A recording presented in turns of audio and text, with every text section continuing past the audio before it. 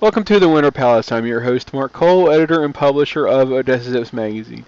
Today on the show is Craig, one of the hosts of the Puzzle Warriors 3 podcast, to talk about the world of popular culture the week that the San Diego Comic-Con kicks off. We talk about which comics we are currently reading, the summer of superhero movies, what we have seen and haven't seen, what we liked and didn't like, the just completed season of Doctor Who, and what we think will happen going forward, and lots about Marvel Puzzle Quest and their podcast about it, including how they got started, tips and secrets about playing the game, comparing it to other Match 3 games, and more. Thanks for listening. We hope you enjoy the show.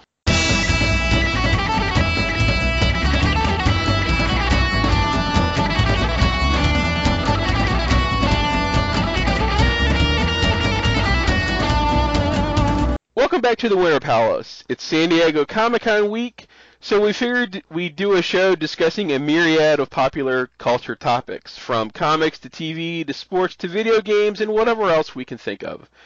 So on the show today, please welcome Craig from the Puzzle Warriors 3 podcast. How's it going, Craig? Hey, it's great. How's it going over there?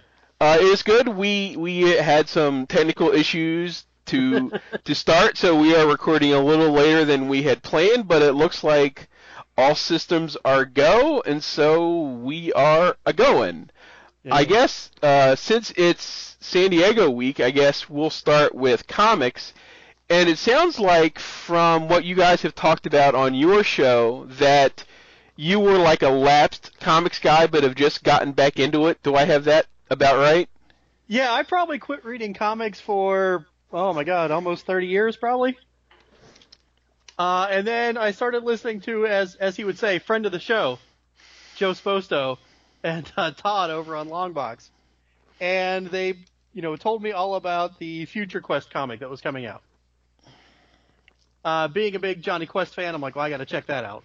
And then that started the slide back into the comic universe. Well, I should probably logically say at this point that we had Jeff Parker on the show last year, right about the time that came out. So if there are other people out there who like the DC Hanna-Barbera stuff that they've been doing, and then the recent Warner Brothers stuff, you can go back in the archives and find that episode. Yeah, so it seems like they've had a big hit with with their sort of Toon books, because I know the Flintstones book has gotten lots of critical acclaim, and the Johnny Quest Future Hanna-Barbera book was really good, and there is going to be more at some point. I don't think they've actually said what or when yet. And then we had the DC Hanna-Barbera crossovers a month or two ago, and you were on Longbox Heroes talking about that, and then the past couple weeks we had the DC classic Warner Barbera crossover, and there were a handful of those. Did you read any of those? The only one I got was the Batman Elmer Fudd, and it was awesome. Like, what a well-written book. Like, the way they took those characters and brought them into Batman's universe, I thought was really clever. Yeah, and that's written by the guy Tom King, right? Yeah, it's the guy that's currently writing the Batman book, and I would say if people aren't reading, I would say that may arguably be DC's best book right now. I would say both of the Bat books, the Batman and Detective, are both really good, and I would say those two books along with Flash are probably my three favorite DC books right now. There was a really great issue that was sort of a done-in-one a few months ago where Batman met Swamp Thing that Tom King wrote, and that's a great sort of done-in-one if people want to get a taste of what Tom King's Batman book look like. Yeah, there a couple of those DC Warner Brother books I thought were really clever, and it's the neat thing about them was they sort of did a thing where the main story was sort of set in the DC universe, where they sort of superheroed up the Warner Brothers characters, and then most of them had a backup strip where it was the opposite, where they toonified the DC characters. Like there was a Jonah Hex Yosemite Sam that also involved Foghorn Leghorn. That was really good. There was a Wonder Woman Tasmanian Devil one, which was sort of done in a way I wouldn't have expected. There was Bugs Bunny and the Legion. That one was pretty good. And then I think sort of the most clever one maybe was the Martian Manhunter Marvin Martian one, where John had to try and stop Marvin from blowing up the Earth as he is wont to do. But yeah, in that one I really wanted Marvin to win because I really hate the Martian Manhunter as a character, and boy, I wish he would just become extinct. Is it because he has too many powers? Is it because he's got all the powers? He has every power in the DC universe, I swear. And better than most people who have them as their only power. That's why it was funny that when he was sort of like only in the Justice League, because he was always a good guy to have because they didn't always have Superman, depending on like which Justice League was going on. But yeah, he's got like basically all of Superman's powers, plus he can turn invisible, plus he can shape change, right. Plus he's a telepath. So yeah, it's funny that somebody that powerful, and you read some of those wacky Silver Age stories where, you know, it's like this super powerful guy, yet his weakness is just fire. Mm-hmm. So it's like, you know, the thing where he's about to take out some bad guy, and the guy's like smoking a cigar, and suddenly he's like, "Oh, I'm weak," and you know, and so they put him in some kind of death trap, and you're like, "Wait, you're like the most powerful guy in this universe, and it's just fire." You know, it's sort of like Green Lantern's, you know, being yellow. Vulnerable to yellow, and it's like, yeah. You know, why didn't everybody just paint themselves yellow? You know, it's like on Mars the atmosphere is so thin, there's no fire, so you know he's got no defenses. But there've been a couple really good versions of Mars. The Ostrander Mandrake version from like the mid and late 90s, 2000s. That's a really good version. But then that's Ostrander and I think it was Mandrake. It was like the same guys that worked on the Spectre. Like they were a great team on that book, on both of those books. Yeah. See, I also don't like his name, that he's Martian Manhunter. Shouldn't he be like Martian Hunter? Like he's not hunting men normally, he's... Except that when he came to Earth, he became a police detective, so I get. And then it's just, John, it's very convenient that like he comes to Earth and his name translates to like the most generically named John Jones. Yeah. Yeah, I guess that'll help you blend in. Yeah. But I'm primarily a Marvel guy. Are you mostly on the DC side? I am historically a DC guy in like the 70s and 80s, and then I became gradually sort of disenchanted with DC right around the time they did New 52, mm-hmm. And I sort of said, this is a good time for me to make a clean break. Like I've been reading DC books for like 35 years or 40 years or whatever it was at that point. And so I just sort of dropped DC cold, except for some of the Vertigo stuff or some of the out-of-universe stuff. And so I was mainly reading Marvel and Independence and all that kind of other stuff, but I kind of came back when Rebirth started, between, them sort of promising a more sort of back-to-basics, not necessarily apologizing for what they did, but sort of saying, we may have gone away from, our core characters, and now with this latest revamp, and they've also got a bunch of really talented creators there now, like, they sort of, I don't know if you could say they took Tom King from Marvel because he had done Omega Men at DC, right? But certainly he was starting to be known as, because he did the Vision miniseries. I don't know if you read that, but that was probably like I think the best superhero book last year. And they're reprinting it now with sort of as a director's cut. They're reprinting 2 issues at a time with the script and notes and all that kind of stuff. So if people missed the boat the first time, I would certainly encourage them to get these new ones that have all this sort of like extra commentary material in them.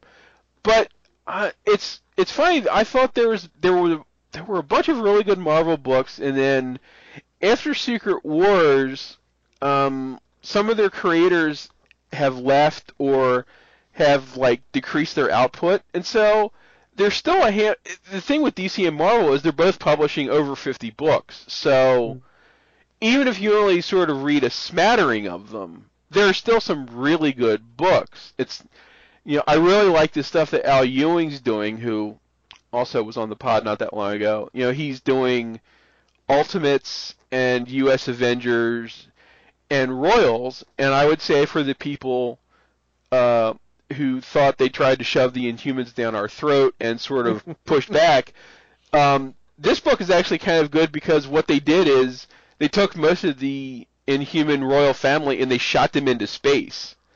So which is where they belong. It's just at least on the dark side of the moon.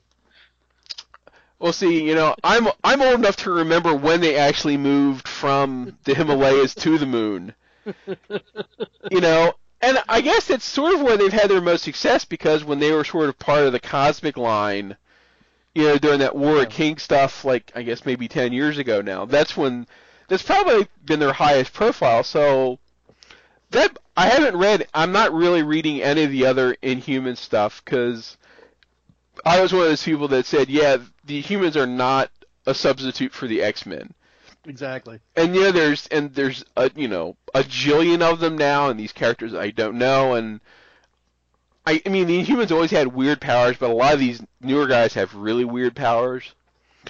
And so I'm content to sort of just stick with this one book because it's not part of what's going on with the rest of the humans, and it's sort of really not part of Secret Empire, so that I don't have to deal with that right now. But yeah, like all of his books I think are good, and they're all different. That U.S. Avengers is a very sort of throwback, sort of straight-ahead superhero book that's also kind of funny. Ultimates is one of those really weird cosmic books that, Jim Starlin used to do in the 70s, where they've got all those giant space, giant powerful characters like, the In-Betweener and Chaos and Order and Galactus and all these big super cosmic guys, plus, a handful of the people that have been in the book for like the last couple of years, like Black Panther and not Captain Marvel, Monica Rambeau and America Chavez and people like that. And they've actually used characters from the old Marvel New Universe, which is kind of cool for us people old enough to remember that. But I think the Marvel book that I think you are most eager about is probably the infamous Iron Man Doctor Doom book.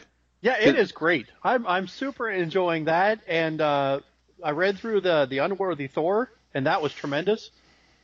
So I'm excited for for the Odin Son to come back, because long story, I can't stand current Thor. So the quicker she's dead, the better. So once the Odin Son comes back, but yeah, Doctor Doom as Iron Man, I'm like, this can't be any good. And then I read it, I'm like, all right, this is really good. It's an interesting take on Doctor Doom and what's happening with his mother and Reed Richards, and it's kind of a different take on in the Marvel Universe, I think. You get a different perspective on Doom. Now, do you think that the Reed Richards that has shown up in this book is the real Reed Richards, or do you think I would not be surprised if it's not Ultimate Reed Richards who is the guy that wears the big tin hat? Yeah, I think it definitely has to be Ultimate. I mean, I don't think they're bringing Reed himself back. I think he is gone. But I think it's Ultimate Reed Richards, who is decidedly more on the evil side of things. Although they seem to be teasing that when they relaunched the Marvel books in a couple months with this Legacy thing, that the Marvel 2-in-1 Thing book, I think, starts with the Thing and the Torch, and I think they're at least dropping hints. I mean, maybe a swerve that could be where Reed and Sue and the kids come back, or it could be misdirection. But it's the kind of thing, they've now been gone, long enough. It's that thing. The Fantastic Four is one of those books that I know a lot of people think has sort of been there, done that. Like, it's been around for 50 years, and it's like, how many more ways can you, like, break up the family? They've killed off each of them, I think, at one point or another. And it's like, what can you really do? And Hickman did such weird, big picture stuff with them, like in the last 4 or 5 years, that in a way, sort of leaving them off the board for a while, maybe just what you need to revitalize them, because that's sort of what they did with Thor. I mean, Thor was on the shelf for a while before they finally brought him back, and that, whichever version of Thor Jason Aaron's been writing has just been great. Mm-hmm. So it's like, if somebody has a new idea for the FF that, will sort of revitalize them, and isn't just them changing the colors of their costume or giving them, like, a new supporting cast. If somebody has a good idea, I would love to see them finally come back. Yeah. So that was a book that I never could get into as a kid. I mostly read Avengers and then X-Men. The option, like, my Hasbro tie-ins. Like, I loved G.I. Joe and Transformers. Those comics I read religiously.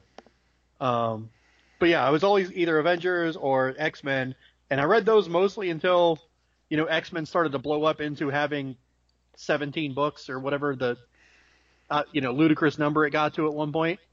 And I just couldn't buy that many stories. Like, I don't want to read one story through half a dozen books to know what's going on.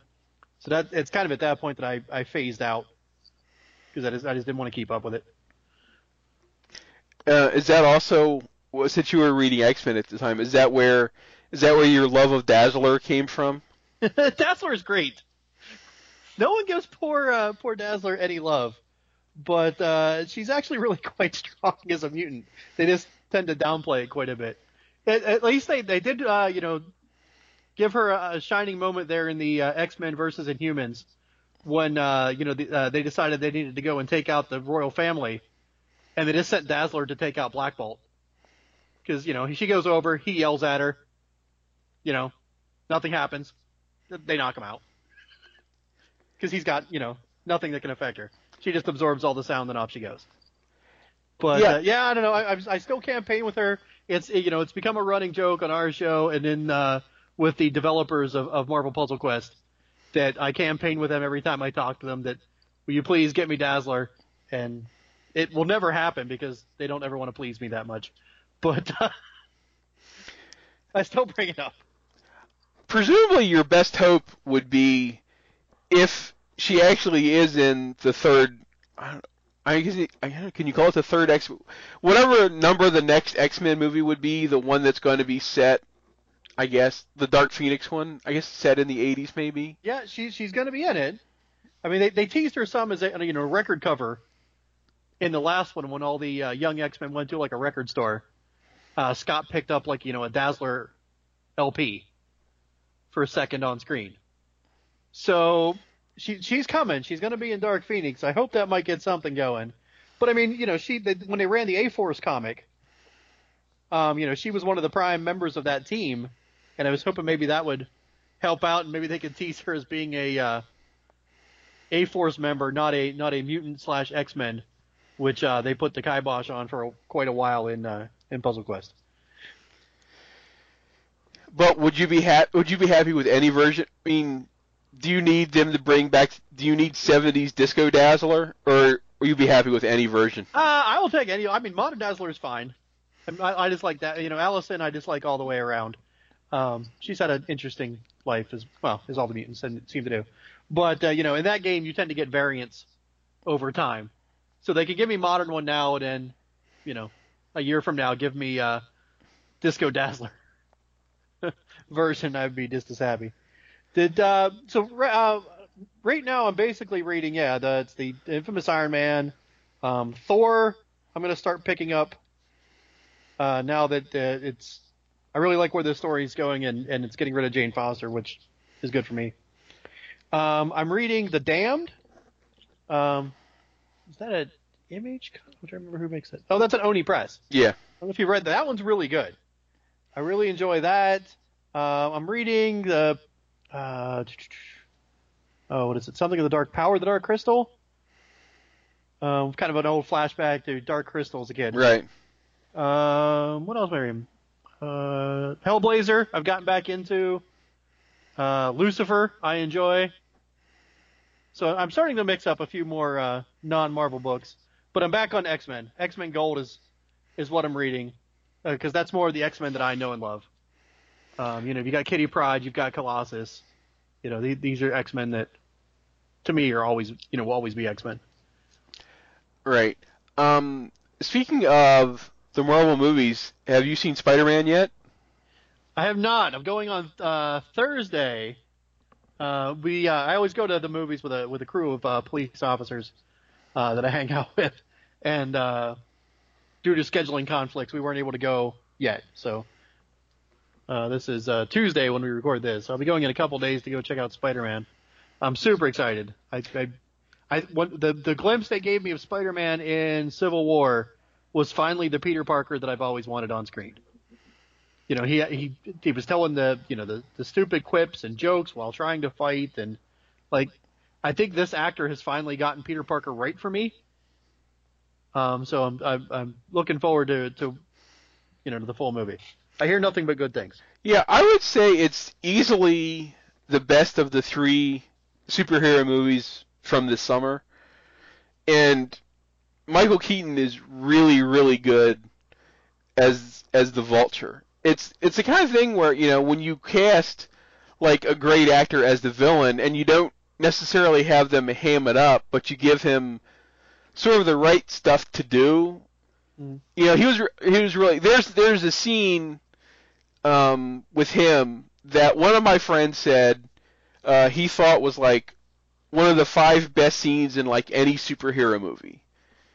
It's I don't want to say too much, but he's very intense, and he's intense, but also sympathetic, but kind of chilling all at the same time. So it's a really great scene. But the only real complaint I've seen people have is sort of how much Iron Man do you really need in a Spider-Man movie? But yeah, he's it's only a couple scenes, and he's there sort of for plot, he's there for plot reasons, and they make sense. And it's not like Spider-Man needs the rub from Iron Man. Certainly, logic says it's the other way around. But I thought maybe there's maybe one scene too much, but he wasn't really in there long enough to be a detriment. And I loved all the sort of Easter eggs that are hidden in there. It's pay close attention to a lot of the henchmen that work for Michael Keaton, because a lot of them have they're sort of subtle references to really old Silver Age Spider-Man villains. They're not a couple of them are obvious, but a couple of them aren't obvious. But so you sort of have to pay attention. So that's my one piece of advice. Did you like it more or less than Guardians 2? I did not like Guardians 2. Really? So, I thought it was fine. My problem was I thought a lot of the stuff that made Guardians 1 good and different from all the other ones, they sort of went way too overboard on. It's the first one, we've got all these cool 70s songs. So in the second one, it's going to be wall-to-wall songs. It's twice as many as the first one. And then it's too many gags, and a lot of the gags went on way too long. It's that weird thing about, the funny, unfunny, funny again comedy. It was the Sideshow Bob rake theory. But to me, those gags didn't get to the funny again point. Like the scene when Groot has to get the fin. It was like, hey guys, rule of comedy 3. It's not like rule of comedy 7. See, I think I've gotten spoiled by too many years of like Family Guy, where you can just see Peter curled up on the ground, hissing in agony for minutes and minutes and minutes at a time in one episode. See, I am strongly anti-Family Guy, so like that's not that type of thing isn't for me. So like, I thought Kurt Russell was really good, and some of the I loved it when they had him dressed up as Fat Jim Morrison from the early 70s. It was, late 60s, early 70s. He looked just like Jim Morrison when L.A. Woman came out. It cracked me up. But, I didn't think it was bad. I thought it was fine and a lot of overkill. I liked Wonder Woman better, but then I had some issues with some of the stuff in Wonder Woman, but Spider-Man is definitely the best of the 3. Yeah, so Guardians for me, they're kind of a ridiculous team that I could never get behind anyway. So the more over the top it is as the movie, kind of the better that is for me, because I'm not going to take them seriously as a group to start with. See, in a way, being old, I sort of popped more for the cameo from the Silver Age Guardians than necessarily like the current version. I was just like, first it was like, oh, it's Michelle Yeoh, and then it's like, he's supposed to be Charlie 27. Oh, it's actually the Silver Age Guardians. That's cool, and all that kind of stuff. So, being an old nerd, I sort of appreciate that kind of stuff maybe more than sort of the current stuff. But that's just me. Before we get to the Puzzle Quest talk, I know you are a Doctor Who fan, so I guess I am. I guess I'll. Well, first, what did you think of the season that just ended? I thought it got really solid at the end. Here's the problem with the last few seasons, the Capaldi era, is that I thought when he first came on the show, the writing was bad. I thought he did a fine job acting, given what he was given to work with. This last season, however, I think they finally started to get their stride right in time for him to go. So it was kind of bittersweet to me. I thought this season got better, and then they, to write him out.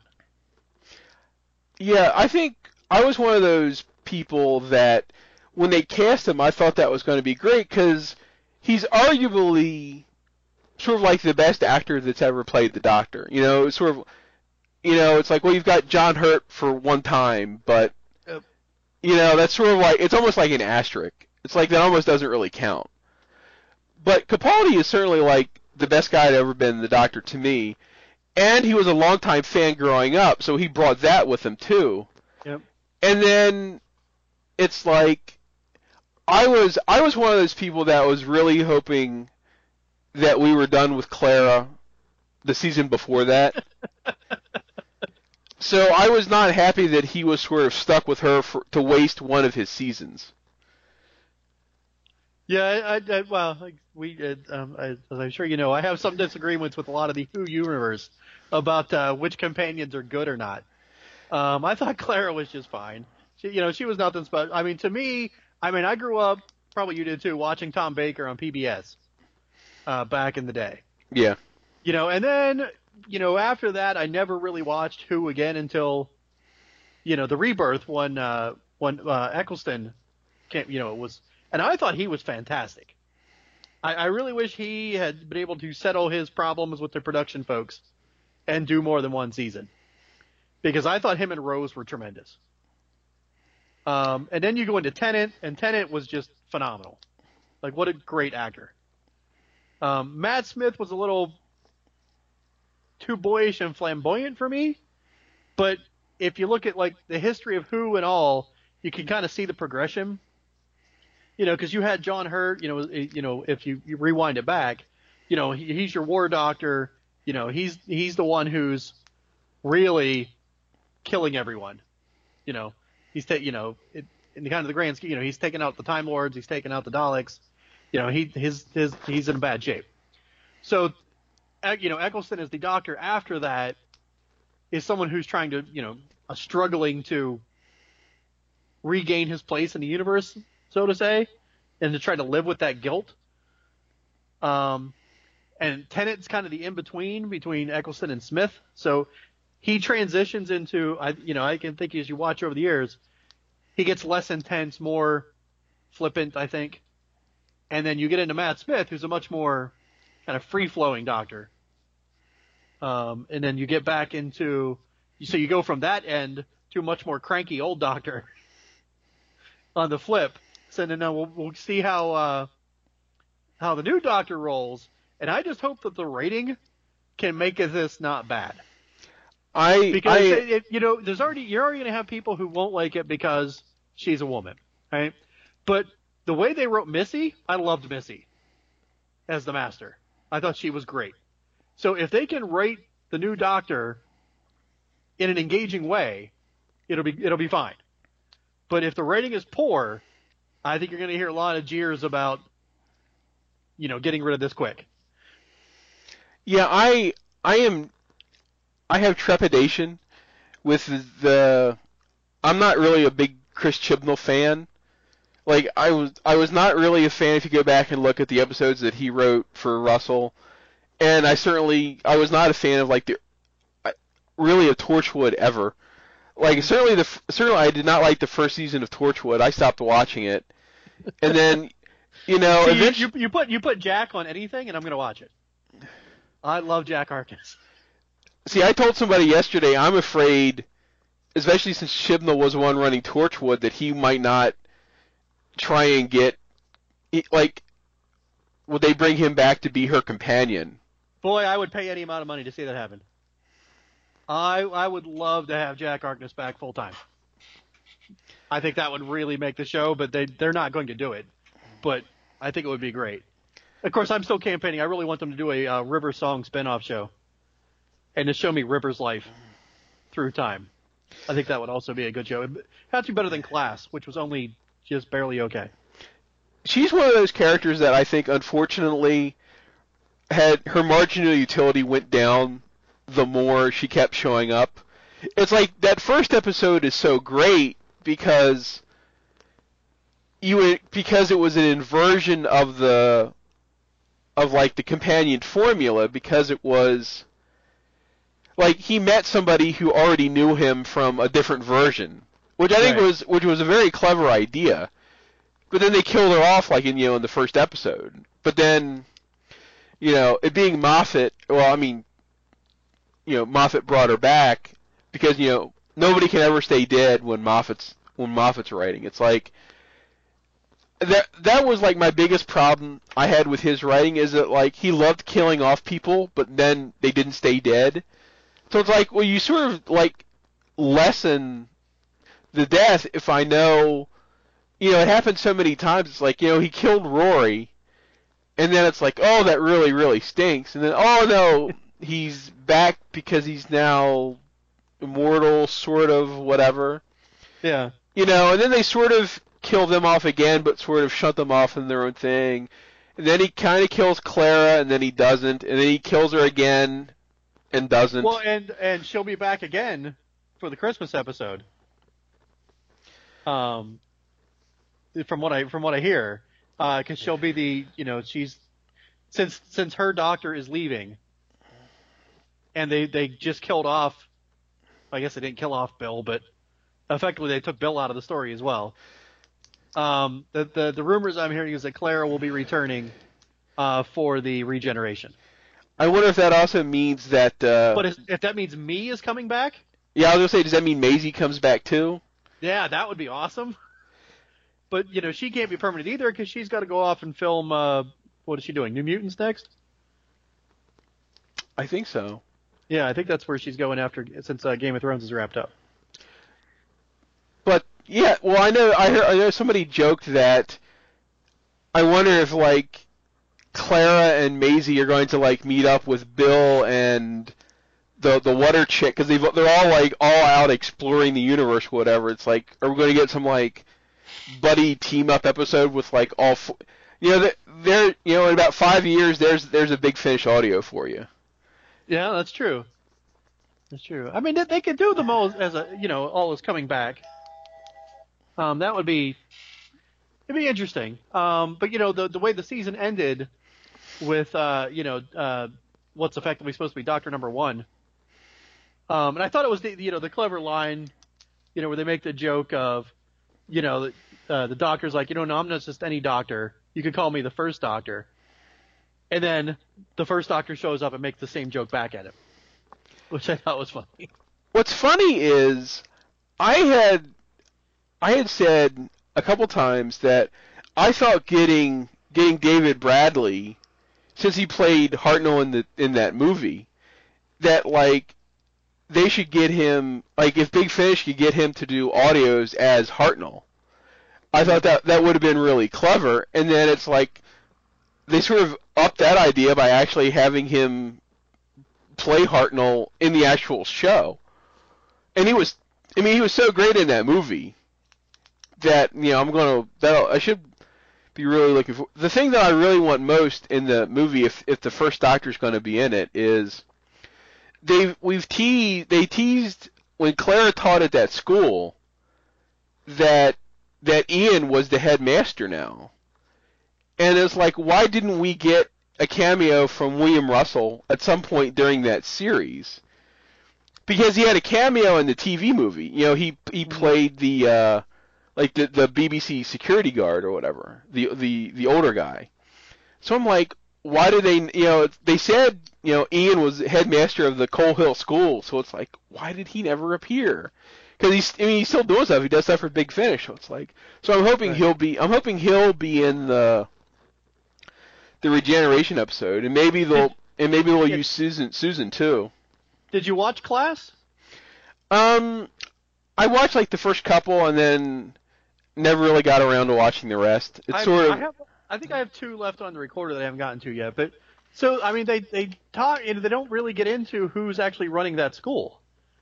Like at one point, there's a plot and like a mysterious, headmasters come in and help out to save the Earth for a minute, but they don't give you any more than that.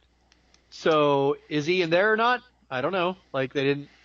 Maybe that appears in the last couple episodes I haven't gotten to yet, but from right now, I don't know that he appears on that show either. I don't think he does, because if he did, I would have. We would have heard about it. Yeah. Because they filmed that a while. Because that aired on the BBC a while ago before they started showing it here. So I think we would have known about it. I guess before we go, we definitely need to talk about the Marvel Puzzle Quest. I know you guys used to be in the alliance that we were all in together. Right. But how did you guys decide to start doing the podcast? Well, it was just Ian and Ray and I get together, usually at least once a month in person. Ray and I live in the same town, but Ian lives about an hour and a half away. And every time we got together, Ian was the first to start playing Puzzle Quest on Steam. And then once it became a mobile, we had it on mobile. He got Ray playing, and then I started playing it. And then we'd get together, and we would just start talking about, this character or that character. What do you think of this? What do you think of that? And we just started talking about it all the time. And Ian had already been doing podcasting for a while with the Prodigal Sons podcast. And we were sitting around, and somebody, I don't even remember who, if it was one of us or one of our wives, in any case, we're sitting around, and it was just like, why don't we just do a podcast to talk about this?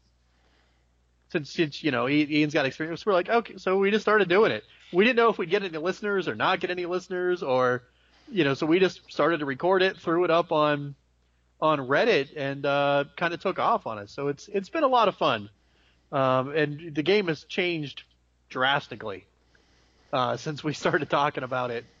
And we've gone from one alliance in our group to kind of 2 alliances that we all kind of still share the same Facebook info on. But it's been a fun ride, and it's really just a good excuse for the 3 of us to just talk. And our show, mostly because of me, degenerates quite often into things that have nothing to do with Puzzle Quest in any way. But it's just because I like to talk to my friends and, stuff comes up and we populate it with bad singing. So, so I've been, no singing here, fortunately. I've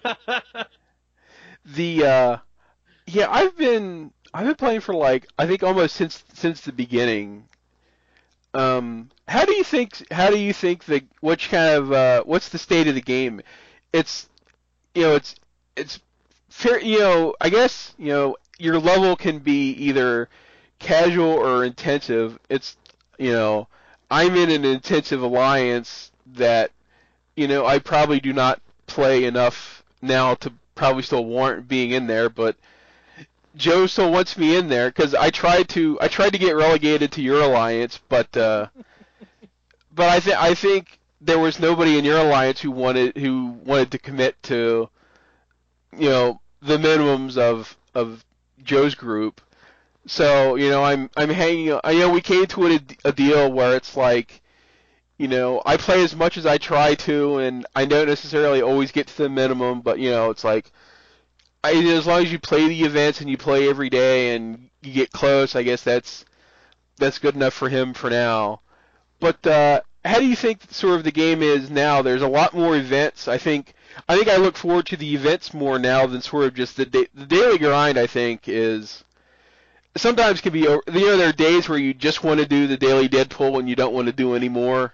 Yeah. But you kind of have. But I'm in a position where I have to, so I at least try and do what I need to. But yeah, to me, yeah, I think you're right. The game is split into kind of two sets of people. There's the people who kind of play for the fun of it, and then you have the really hardcore players. And I've long since determined that I can't hang with that group. Like, generally, I don't really enjoy PvP. I play it to usually just 300 points to get the couple of tokens. And that's all of a PvP event I will generally play. And I'll play my 2,000 points in Simulator just so I can get my 4,000 points for a season. Once I hit 4,000 in a season, I could care less if I play any more PvP or not. I much more prefer the story events, and there are slowly adding more of them, which is nice, because when I first started, they were really repetitive, and you saw, the Dream Warrior and, Moonstone 1,000 times a day. And I just couldn't take it for a while because they were the only people you ever fought. So at least now there's some more stories. I think the last few boss events have been really the Spider-Man boss event was great. Like, they did that very well. I enjoyed the Doctor Strange one when that one came out with Caecilius. They did the Ultron event. They did the Galactus event. So all of those have been really good additions to the game. The big controversy in the game now, is the vaulting or not vaulting of the characters. Some people love it, some people hate it. I think it was good for the game as much as some of the older school players don't like it.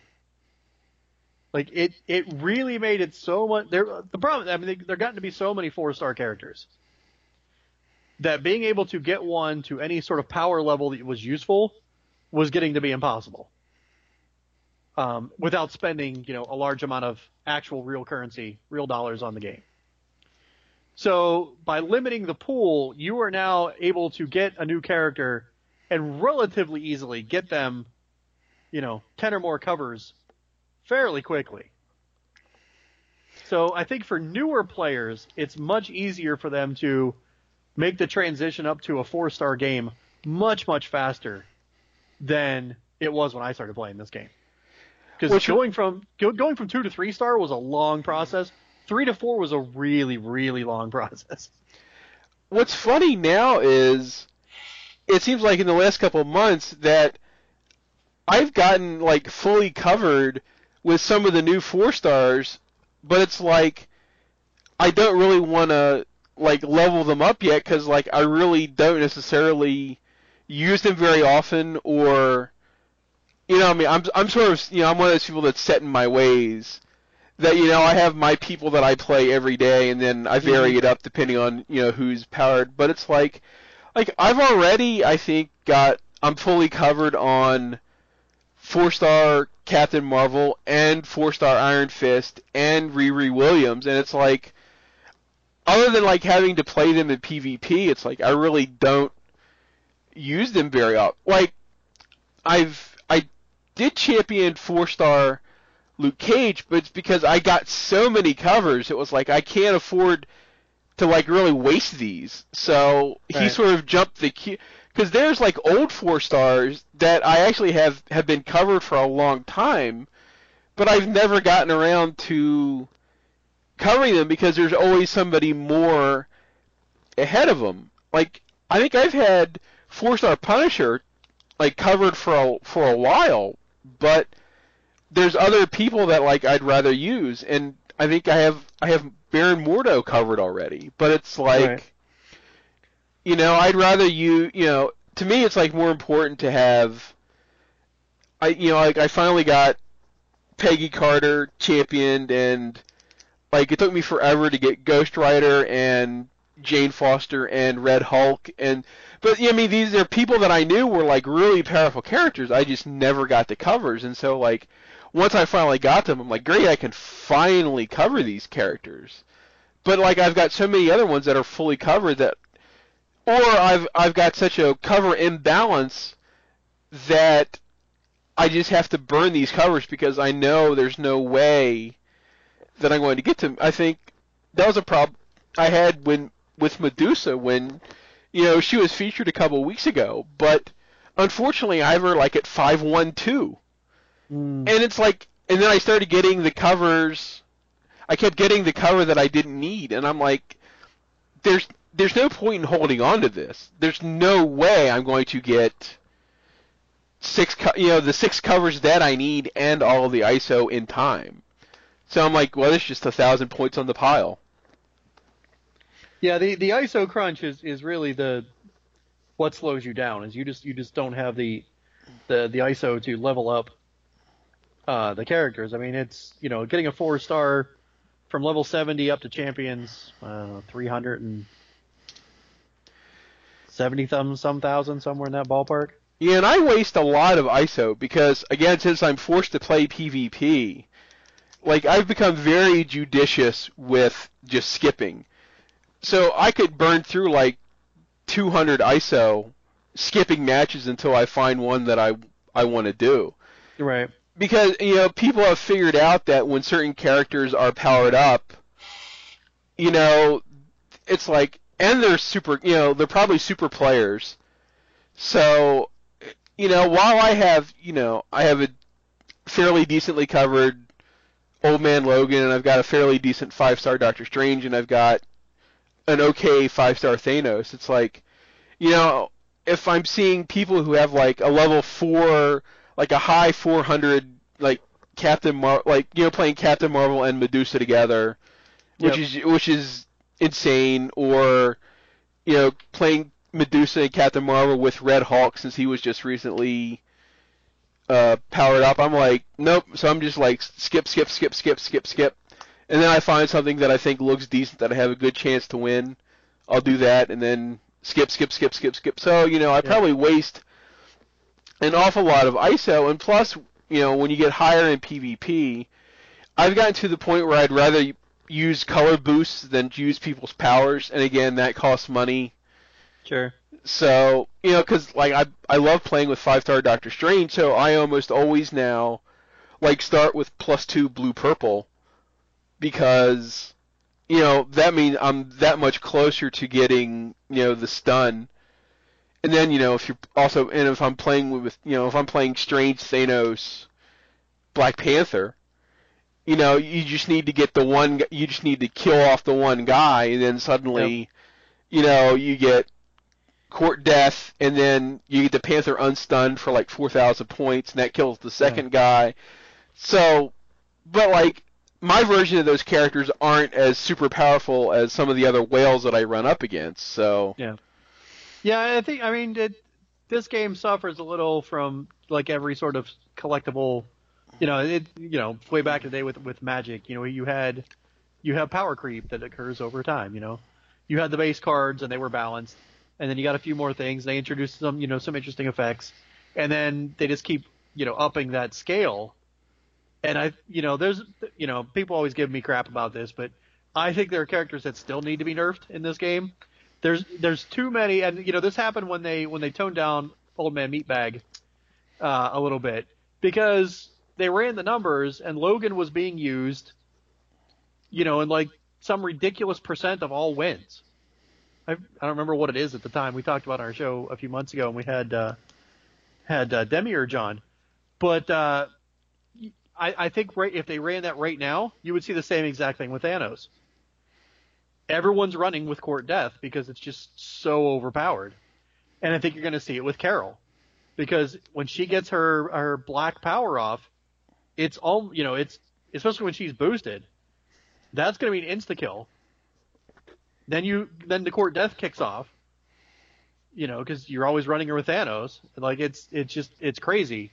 So it's getting to the point where there are certain teams in PvP that you just don't want to play at all, and that's not really fun. Like, I mean, I suppose every time I'm looking at who I'm going to fight, I can change up my whole team to try and counter that one team, but then you're losing behind because the with PvP, if you're not constantly adding points, you're in trouble, because the amount of points that the top players generate is insane. Well, there's also nothing worse than like getting up in the morning and like playing for the first time and seeing that like in PvP you've taken like minus 150 overnight. Yeah. And you're like, but do you really want to waste hero points on shields? On shields for when you go to bed, just to make sure that you don't lose your place? That kind of stinks too. I mean, sometimes I don't usually only do that if I've been playing a lot and I've already got a good score, because of my work schedule. Since I work overnight, I always play in the last slice that ends at 3 in the morning. Sure. So, I'm also there to like see where the alliance is at the end of a thing, and then I know, like if we're in danger of like falling below like a certain level, then I know I need to grind just to make sure that, I'm a good alliance member. But yeah, it's the kind of thing where, there's times where it's like if you hit your number and there's like 4 hours left, I'm just like, nope, 8-hour shield, I'm done.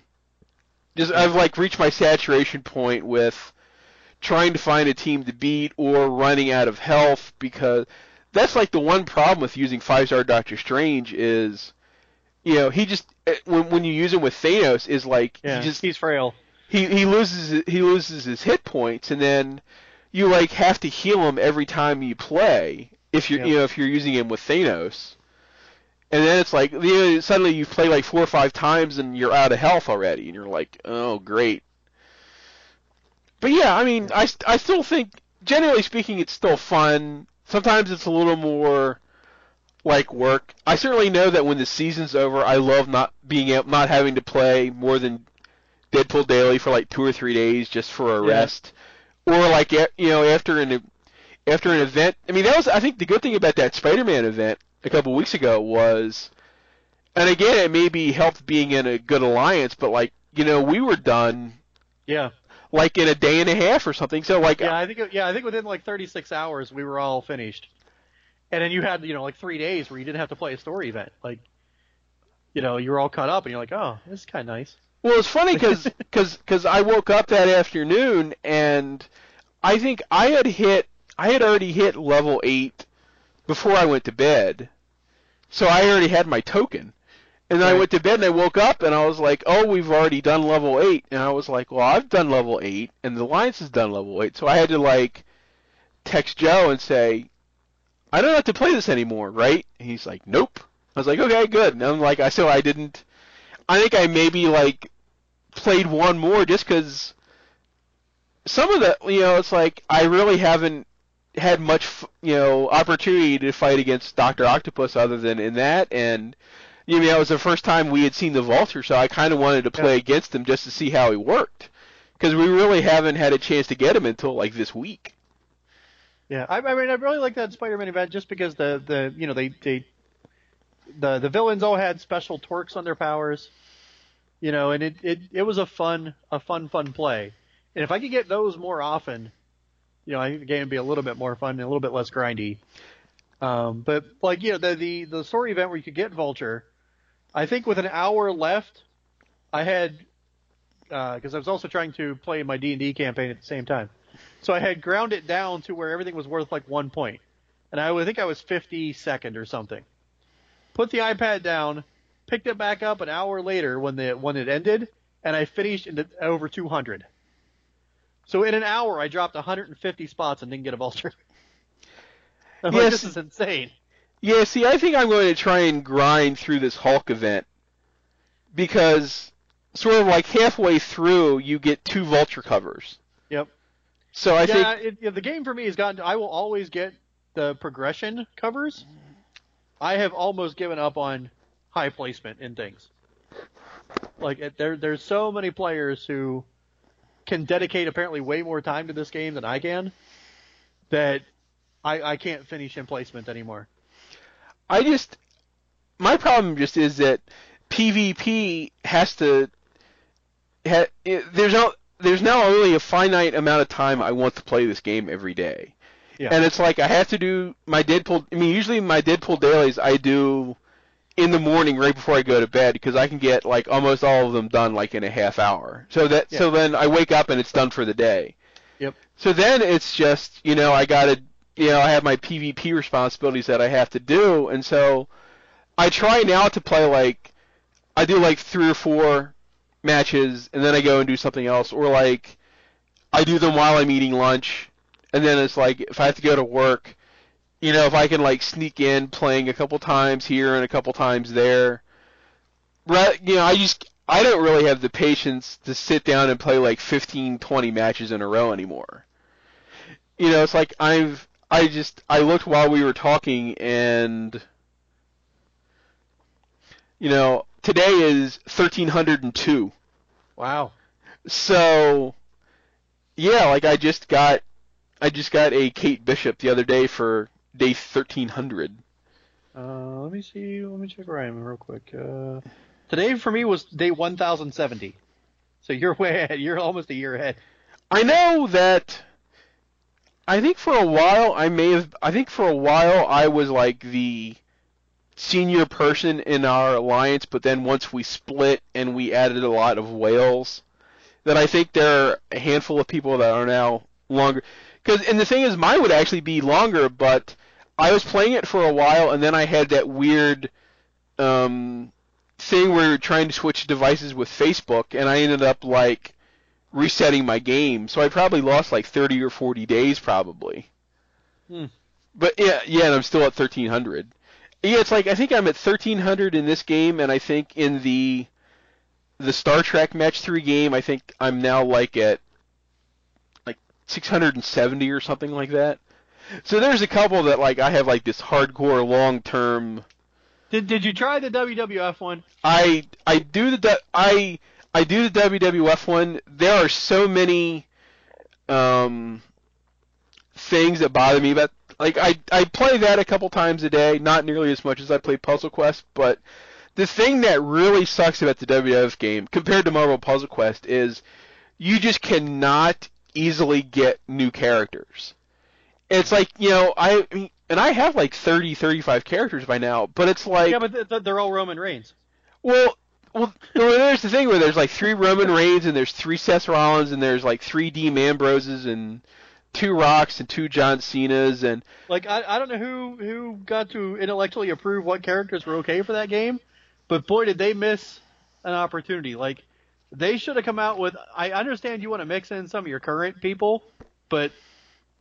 Man, you needed to have the classics in there. If you could have gotten, a Junkyard Dog with a Jimmy Snuka and like, give me some classic characters.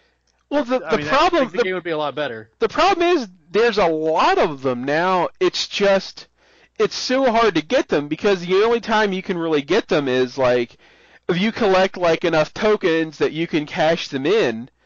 But there's like absolutely no guarantee you're more likely to just get 4 or 5 more covers of, and it's not even like, Cena or Rock. It's like, 5 more covers of Darren Young or 5 more covers of Gold Dust, and it's like, I think I got like one of the many Seth Rollinses, I think like 2-3 weeks ago, and that was like the first character I had got in a while. Like they did a thing a couple months ago where they basically just said, you know, hey, if you want to pay like $3.99 or $4.99, it's like you can have like Andre, you know, or somebody like that. So I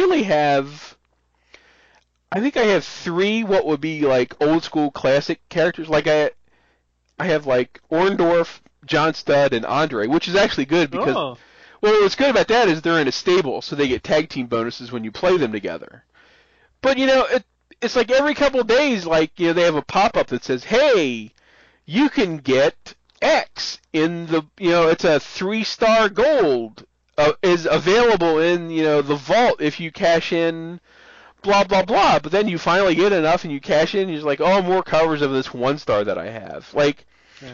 I think like today, you know, they're like offering Shane McMahon, and you know, like a couple of days ago it was, well, I think they were doing like old school versus new school or whatever. So it's like you're fighting against these characters in the game that like I've never even, you know, like one of the bosses is like a tag team, so you have to fight the Hart Foundation, and it's like, I don't think I've ever seen Jim Anvil Neidhart even offered as a choice. It's like, you know, I've seen Brett every so often. Like, you know, Brett shows up, you know, Austin shows up, Flair shows up, that you can get as a character, but it's like they sent out a survey, and I was pretty negative when I sent it in. It was just like, you know, especially compared to, like, you know, you compare it to Marvel Puzzle Quest, and, you know, we joke about, you know, how often we get Moonstone or 2-star Hawkeye or, but, you know, still, there's a, you know, I bet on an average day, if you added up all the tokens you got or cashed in or whatever, you probably see like 10 or 15 different characters every day over the course of the levels. It's not just like, you know, if it was, you know, Moonstone, like if all you could get was Moonstone and Storm, you know, people would stop playing because it's like enough already. Although what's funny is I think today, even though I've been playing for, you know, 1,300 days, I think today was the very first time I actually championed 2-star Moonstone. Like, for the longest time, I would always sell her. I never, you know, when like Space was for at least a year. when Space was at, you know, her or, you know, 1-star Black Widow or like there's certain characters I just never kept, and now, unfortunately, with like the daily Deadpool, you sort of need everybody because they come up in the rotation. So this is, I mean, although I did have a Bagman, but I sold him when I needed a roster spot for like a 4-star, 5-star, one of the new ones. So I was like, and I didn't have the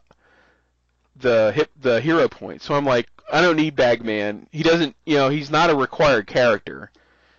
But I mean, I would have liked to have had him, but just to sit there. But yeah, it wasn't until that this is like the first time I've actually had. I think the only characters I don't have now, other than the 1-stars, like I haven't gotten a Dr. Octopus yet. I haven't gotten 5-star Spidey yet, and I refuse to roster Carnage.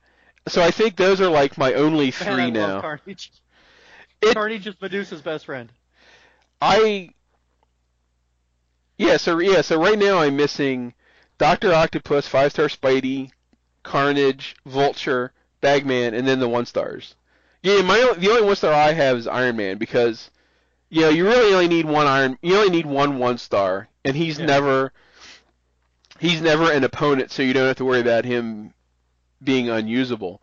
No, well, they got rid of that, which I didn't like, but that's not a problem anymore. But yeah, it's like, 1, I don't like Carnage the character, you know, and 2, I hate playing with him because 1, you know, it's a self-harming character, and 2, it honestly, and why I think he's a slow character. He's one of those characters that when you play, it seems like it takes forever. Yeah, see, I always play him with Medusa and Thanos, And the Medusa tends to, you end up generating so many temp hit points that when Court Death goes off, you rarely actually take real damage. And then once you save up 10 or more red, Carnage's symbiote size is actually really, really damaging. And it's usually good to kill someone. So then you Court Death with that, and I can play with the 3 of those and go for, an hour at least without using health packs.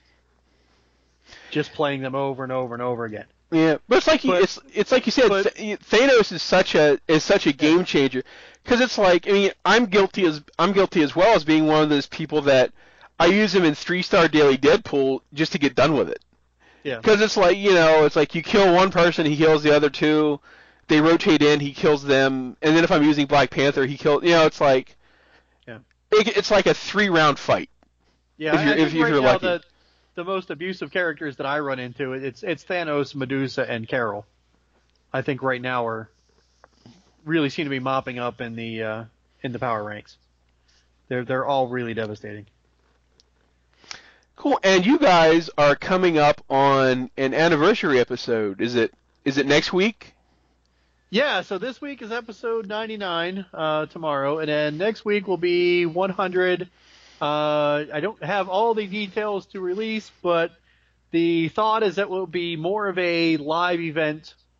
We do our show live kind of, nowadays. We broadcast it on YouTube, and then we take input via Discord because one of our interweb friends set up a Discord server for the Puzzle Warriors, and there's a fair amount of people now that have jumped in that, including our friends over at Demiurge. So we take questions and things kind of live as we go, but this one we hope to have some of the developers back on, and we're going to try and maybe do more of a live sort of Q&A is the goal, so that players, because we've talked to the developers multiple times and kind of fielded questions from people a few weeks ahead of time and passed them on. But we're hoping to do more of a live event where people can kind of ask what they want and get an immediate answer. So hopefully that's the goal, and if all goes well, some in-game prizes might be coming your way if you've got good questions. That's cool. Yeah, I never get the chance to listen live because I'm usually working or doing something else during that time. So it's like, which, it's fine. It's that thing where it's like, I'm a fan of the show, but I'm not one of the like hardcore super fans of the show.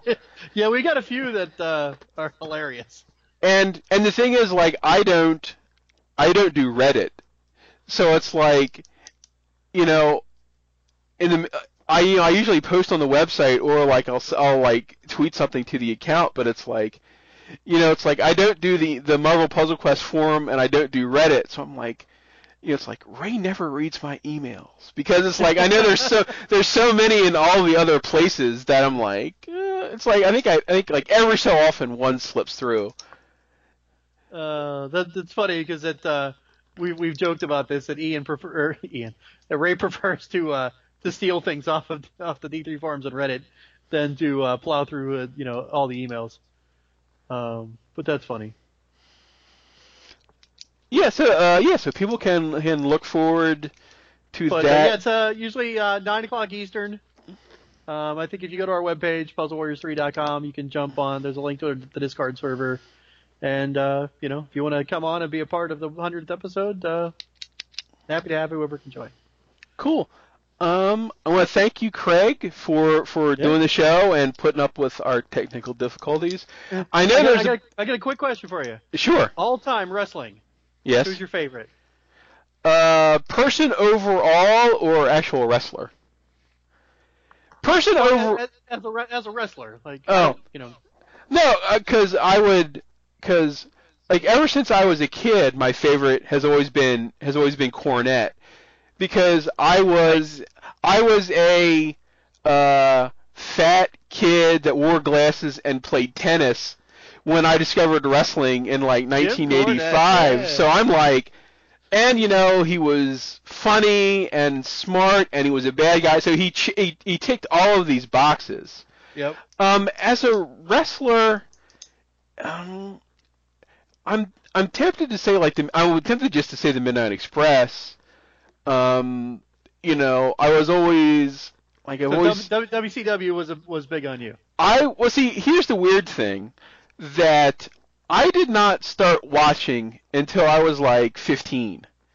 So I did not have this thing where I watched as a kid and had the Santa Claus moment and all this other stuff. Like, I knew everything already when I started watching.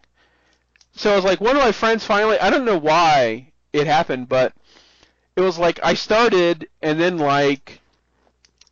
we watched WWF for 2 or 3 weeks, and then after that we started watching the NWA, and I much preferred the NWA style to the WWF style. So I'm always I'm traditionally more of a work rate action person rather than a character story. It's sort of weird. I like both, and now I only watch Lucha, which is almost more sort of pageant and wackiness more than the wrestling is still good, but again, it's because it's Lucha. It's a different style than American wrestling. It's a different style than Japanese wrestling. So I would probably say Midnight Express, and then maybe Flair, the Horsemen after that probably, and then it's also the kind of thing that it changes over time. It depends on, because when I went to college, that was when I started getting the newsletters, and I started getting Japanese stuff, and it was funny. I was telling somebody this recently, that we would watch when I was in college. So this is the late '80s at Indiana, that people would make fun of, if we were watching NWA or WWF, people would be oh, this. But it's if we put in a Japanese tape of New Japan, All Japan, or showed them Jushin Liger, they're oh, this is completely different. This stuff's actually cool. So it's funny that we actually started converting people to watch, every so often guys would stop by our room and they'd be like, do you have any new Japanese stuff of that wrestling stuff? And so, we would go down to the lounge and watch it or whatever. Right. I mean, you kind of got the love-hate over time with McMahon, right? You have to give him some credit for really bringing wrestling more accessible on television and stuff. Well, but at the same time, as he started buying up all the franchises, he ruined it for me. He killed all the individualism. Everything became the same. It lost a lot to me. Once ECW fell, what's funny, I was pretty much done with television and wrestling. What's funny is that if you actually sort of looked at the numbers, a lot more people watched wrestling in the 70s and 80s if you add up all the territories around the country. Right. Then Raw is probably down maybe to 3 or 4 million people at most. And then if you think about, in Memphis, when they had their live Saturday morning show on regular TV in Memphis, they had 2,000 or 3,000 people who watched that show every week just in Memphis. So, you add up all the people that watched in Memphis, and then you watch all the people that watched in the Carolinas that watched the NWA, and the people that watched Mid-South and in Louisiana and Oklahoma, and all the people that watched the Von Erichs in Texas, and the AWA and Florida. When you started adding all of those people up, it's sort of wrestling is more accepted now, but it's a much more niche thing.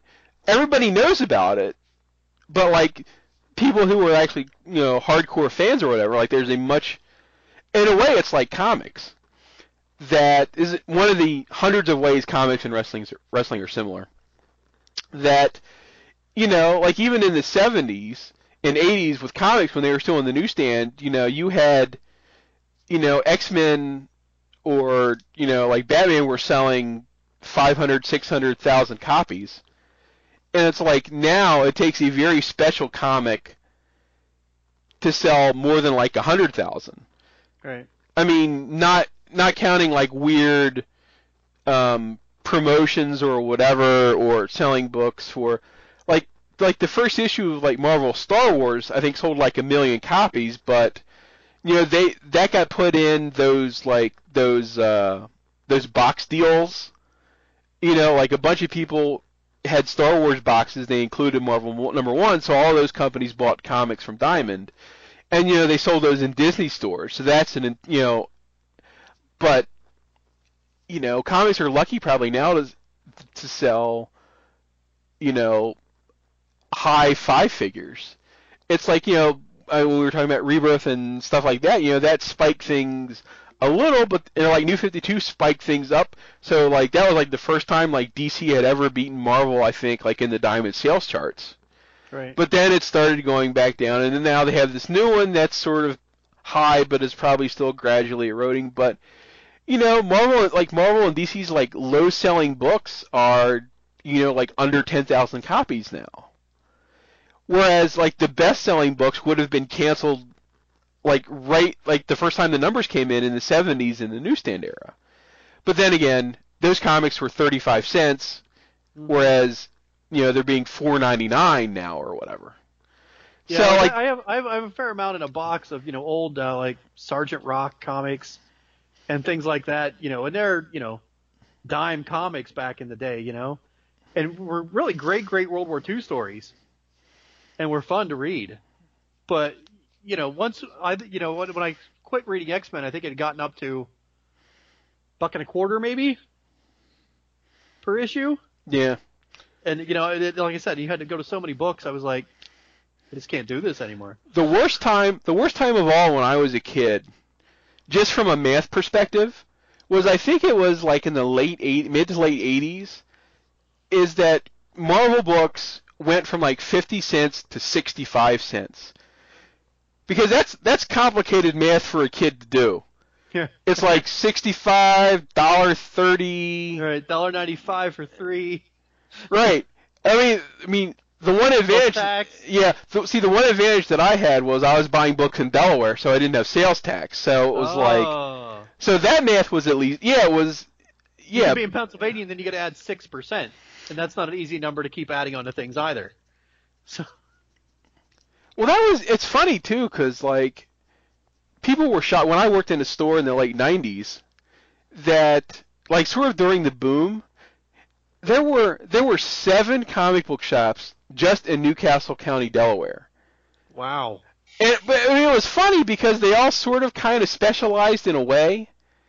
Like, there was a store that did more like sort of adult books, and then there was a store that did sort of more back issues, and like the store that I worked in was in Newark, so it was in Newark. So we had like university people, so we had like just regular books, but we also had like a lot of people buying Vertigo stuff and Independence and whatnot, and like we were an indie friendly store. But it was just so weird to think about. And then like we had another branch of our store that was in Wilmington. So it was just weird because, and there were like some of the Philly stores that we would go to had like 4 or 5 branches, like all like in different suburbs around the city. And now it's like, some of those stores are down to like 2. Like there used to be like 2 different comic stores like on South Street in Philly, which is just weird. It's like, do we really need 2 comic, because they kind of like had different markets, so they really didn't overlap that much. Like one was sort of like an alt store, and one was like a regular store. But yeah, it's weird. And then, there used to be a bunch of good stores, not quite out your way, but sort of like there's always been good stores like in Lancaster and York and Harrisburg. They have a bunch of good stores up there, and I know there used to be a bunch of good stores out in your neck of the woods. So yeah, in State College we just have one in the area. I don't think there's one in any. There's probably one in Altoona, but if there is, I don't know where it is. But I mean, Comic Swap downtown has been around since I moved to Penn State in 93. So it's always been there since. There used to be more than one comic book store, especially when Magic was booming around that time. 94, 95, when Magic got really big. There were a lot of pseudo comic book gaming stores that popped up, which were primarily making the living off selling Magic cards and Magic tournaments and that sort of stuff. Yeah, the store where I used to work, we also did baseball cards because like the owner was a big baseball guy, so we had that. And I remember, when I was in Bloomington, I think there were like 5 stores, I think. There were like 2 downtown, there was like 1 north of the city, and then like 1 west of the city, and another couple ones. And then like when I was in Bowling Green, there was 1 store in town that sold comics, but we were told not to shop there by one of our professors because the guy was kind of a jerk. So every week we just drove to Toledo because that's only like a half an hour. So, but there used to be like 5 or 6 stores, I think, when we used to go there. So, yeah, it's I mean, I don't know how many. I remember, I think when I was like working in the business, I think we were down to like 3,000 stores then. So I don't even know what the number is now. And of course, it's like you've got between eBay and now getting stuff digitally, it's like you really don't even.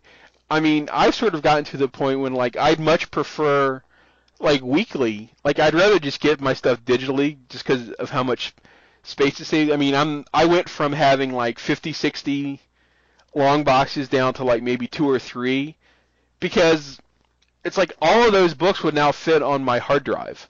Yep. You know what I mean? Like a hard drive the size of my phone could hold all of my, like 50,000 of my comics. Yeah, I'm kind of like doing halfway. Like I get Future Quest and Lucifer digital, but the other stuff I'm reading right now, I go down to the store every Wednesday and buy on paper. Yeah, see, I generally speaking, like tomorrow, since I'm off, I will like go to one of the local stores to sort of browse, and then buy, like if there's something weird or if there's something done by a friend of mine, then like I want to make sure there's a physical sale. But otherwise, I'll just wait and I'll come home and I'll just go to Comixology and I'll get everything else. Yeah. It's so much easier, and plus like, iPads are really like the perfect size to read comics because it's pretty much 100%. It's just, you lose the feel of reading the comics, and I still like doing that, but it's sort of hard to beat ease and convenience sometimes. Yeah, I mean, well, obviously that's also why they charge you the same price for the digital one as for the paper copy. Well, that's also to keep the retailers happy. I mean, there's really there's no reason they should cost the same price. It's like, we just did the new issue of the magazine, and I think that's stupid. So it's like a print issue is $5 and a digital copy is $3. Yeah. I'm like, it's half, and there's no postage, and it's like it's me sending you a PDF. Right. I mean, so you're sort of paying for you're paying for the content, but you're not paying for all the other bells and whistles. Yeah, I mean, the comics world, same. I mean, you've got all the printing and all the shipping and the transport and all the shelf space and so on and so on. Yeah, I get it. They don't want to. They don't. You're already right. I mean, the comic book store is kind of dying, and if they suddenly make all digital books $2 or something, then I think you'd see a lot more people abandon print copies and kill a lot of small businesses. So, well, I want to thank you again. Hopefully, we can have you back. Yeah, I grilled you enough. Sorry. No. I mean, it's fine, and we went like twice as long as I sort of asked, and it was like, I was expecting like a cartoon 60s TV show digression. I was ready for that. I was ready for us to talk hockey, and we didn't really get to that. Of course, it's also summer. I really don't want to talk about hockey right now anyway. I mean, you do because your team won. That's all you need to know is that there's nothing better than the Pittsburgh Penguins, and that's that's the story. See, I'm a Red Wings fan, so it's like we're down right now, but it's like, I mean, when I started following hockey, they were terrible, like bottom of the basement terrible.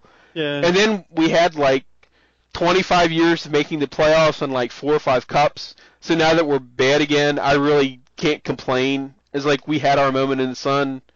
Yeah. It's like, well, I mean, the Pens will be back there once. I mean, we had the savior came when Lemieux showed up, and then we were able to roll, get a few championships there.